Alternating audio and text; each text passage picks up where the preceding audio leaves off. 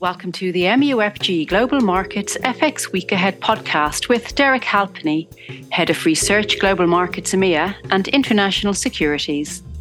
It's Friday, 7th July 2023, and joining Derek to pose some questions on the financial market themes for the week ahead is Michael Owen, MUFG's Head of Global Client Desk for EMEA in London. The following podcast is intended for professional investors and eligible counterparties only, and not for retail clients. Any content should not be regarded as an offer to conduct investment business or an investment recommendation, but for information purposes only. Good afternoon, Derek. Afternoon, Michael. So just had the NFP and a bit of a strange result after the much stronger ADP earlier in the week. I think the market was a little bit disappointed and we've seen the dollar sell off. What is your take on this move? Yeah, definitely. I think after the stronger ADP, the markets were definitely anticipating something more significant. But it came in, I guess, slightly below the expectation. The expectation had kind of drifted a bit higher after ADP, so 209,000 was a little bit weaker. But I guess offsetting that was the wage data, which was a little bit on the strong side. But I think all in, given the data that we've had, not just the payrolls, but I mean the ISM services, the ADP, the initial claims, Challenger job cuts announcements came down. I think everything together, today's report really has left us, I think, in the zone of the markets not having enough to push yields further higher after the significant increase that we've already had this week. But equally, there wasn't enough in the data to retrace the move with any great conviction. So all in, I think at the margin, the markets are correctly positioned for the Fed to probably hike on the 26th of July. I think the obvious caveat is we still have one big data point, and that's the CPI print next week. If that came in notably weaker, I think at the bare minimum, the markets would start to kind of question that conviction, and the markets would start to move back more towards a 50-50 decision. Definitely the CPI next week, it will show weakness. The headline annual rate should come down to possibly 3%. Obviously, it's the super core, that core services excluding housing, that the markets will be looking at. We have had two pretty weak month-on-month increases, 0.11% in April and 0.24% in May. So certainly there is some weakening momentum coming through in the core component. And then, of course, overall core with rents momentum starting to ease as well. I do think the risks are more skewed towards it coming in a little bit weaker than expected.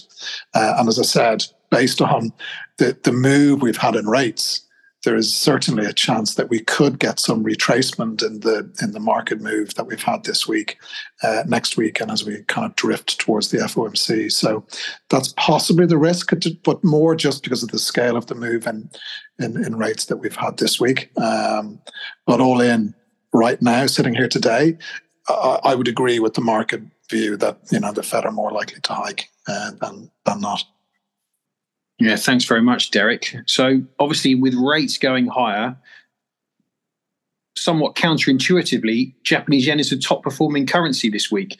What is your take on this? Do you think this is risk aversion or is something else at play here?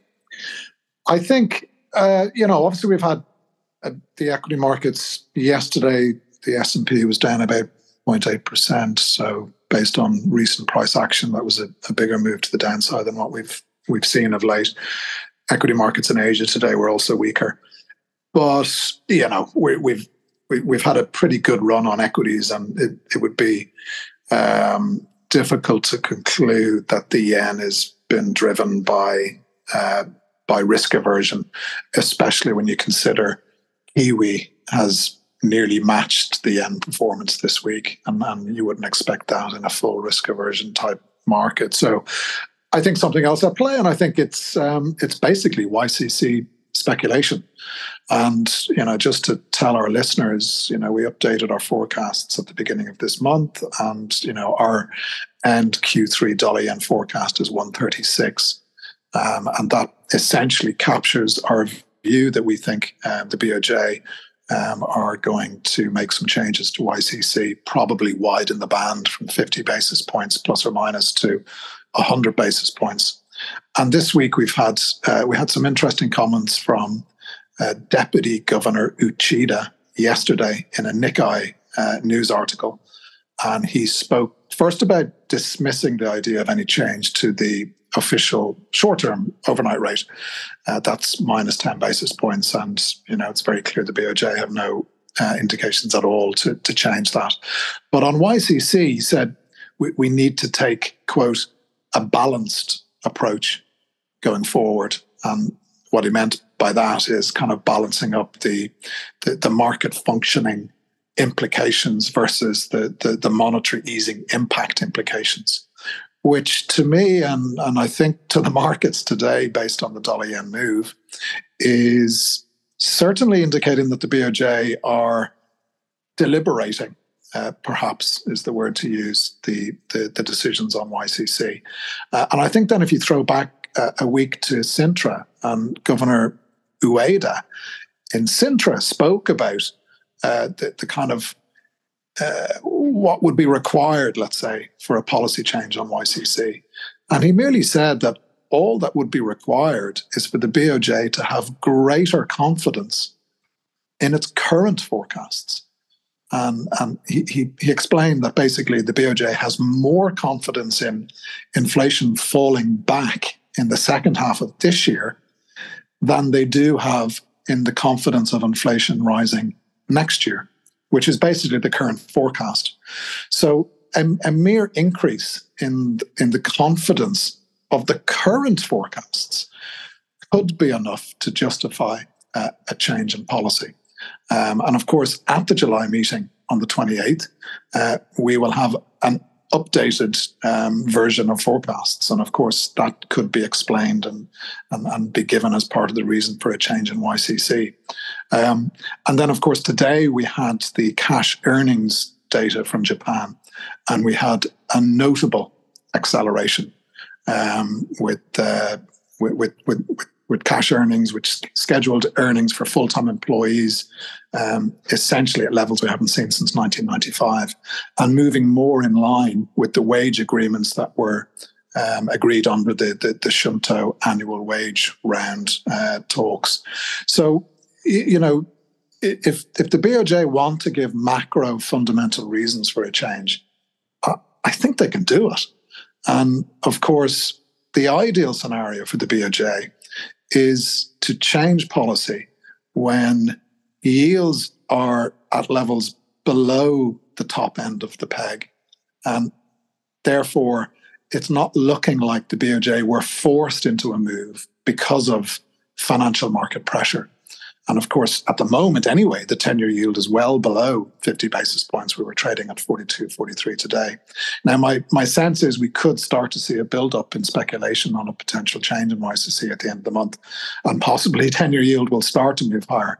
But nonetheless, I think we're being set up for a potential move.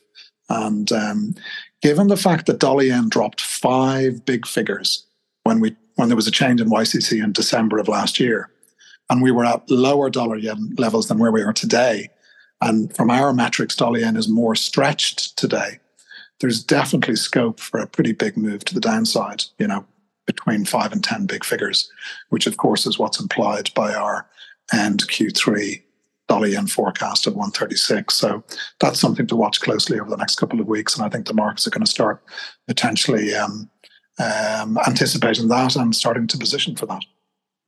Yeah, thanks, Derek. And finally, on trade ideas, this period of range trading is quite difficult, therefore, to do directional FX. How have you been getting on with your trade ideas? Yeah, still, unfortunately, not great, to be honest. So, we basically have the euro dollar long position. It's pretty flat. We've had it for a couple of weeks. We're kind of, as you said, Michael, in a range. So we haven't really moved in any kind of significant direction. So we're around unchanged on that trade. And then the other one was long Aussie versus Kiwi. And as I've mentioned, Kiwi being the next best performer this week to the Japanese yen, the long Aussie Kiwi has gone against us. We're still going to hold on to it. We've got the RBNZ next week. Certainly there's no reason to think that they would raise rates. They've already done a lot.